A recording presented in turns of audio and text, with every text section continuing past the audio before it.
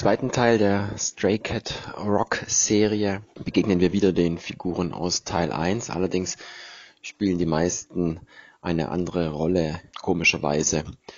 Der zweite Teil heißt Wild Jumbo und genauso ist eigentlich auch der Film. Also es ist ein großer Jumbawamba, ein großer Mumpitz, der da abläuft. Man wundert sich, was hier eigentlich überhaupt passiert. Eigentlich passiert bis Minute 54 nicht wirklich irgendwas, was ich jetzt gut nacherzählen ließe.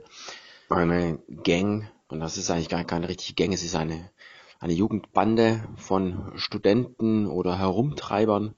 1, 2 Frauen sind auch dabei, auch wieder Meiko Kachi ist auch wieder dabei. Die amüsieren sich in Tokio und den Vororten der Stadt, fahren gerne raus ans Meer und treiben Schabernack. Also sie klauen ein Ruderboot und dann rennt der Besitzer des Shops hinter ihnen her und fuchtelt mit den Armen. Sie ärgern Passanten, indem die Jungs hinten auf der Pritsche stehen und die Hosen runterlassen und die nackten Ärsche zeigen. Es wird viel getrunken und gelacht. Man sieht einige hübsche junge Frauen in Bikinis. Es kommt viel lustige Musik, Jazzmusik. Ja, und das alles zieht sich so durch den Film, ohne dass jetzt groß ein Spannungsbogen aufgebaut werden würde.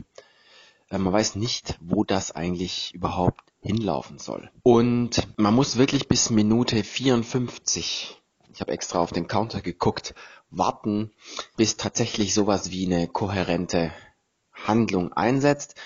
Da hat die Bande, die mittlerweile in einem Zelt am Strand lebt und quasi sich selbst freiwillig in eine Art militarisiertes Ausbildungslager umgewandelt hat. Also man geht joggen am Strand und Trampolin springen und abends sitzt man gemeinsam im Zelt und trinkt Bier und die Frauen singen traurige Lieder, so wie das, was ihr eben gehört habt, ganz am Anfang. Auf jeden Fall, man möchte einen Überfall machen auf einen Geldtransporter, weil man natürlich auch in finanzieller Misere steckt.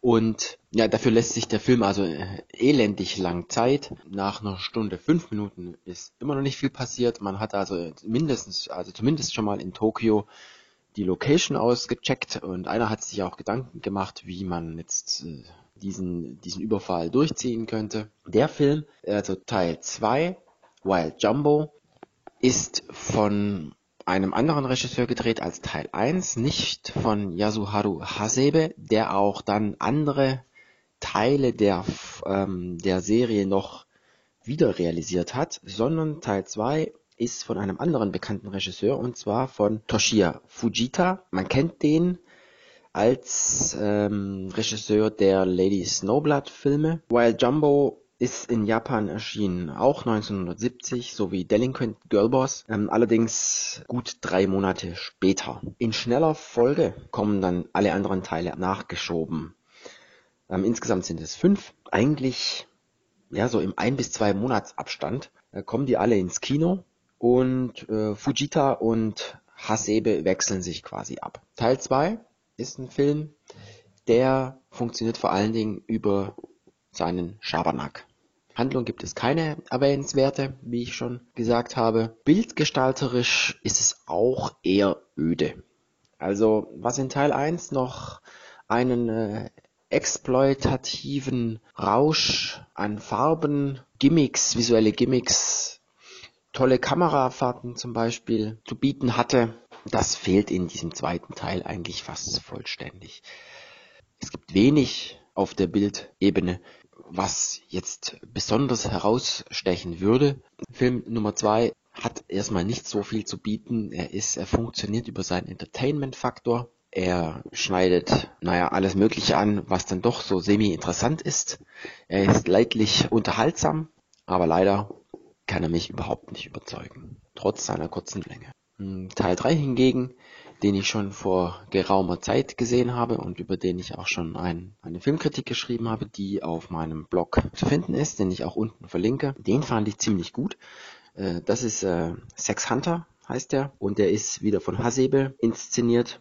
Auch 1970, kam nur 4 Wochen nach Teil 2 heraus und hat auch einige interessante Details zur Produktionsgeschichte, aber da würde ich euch dann bitten, einfach das Review zu lesen. Ja, meine Hoffnungen ruhen also somit noch auf den beiden Teilen, die ich nicht kenne.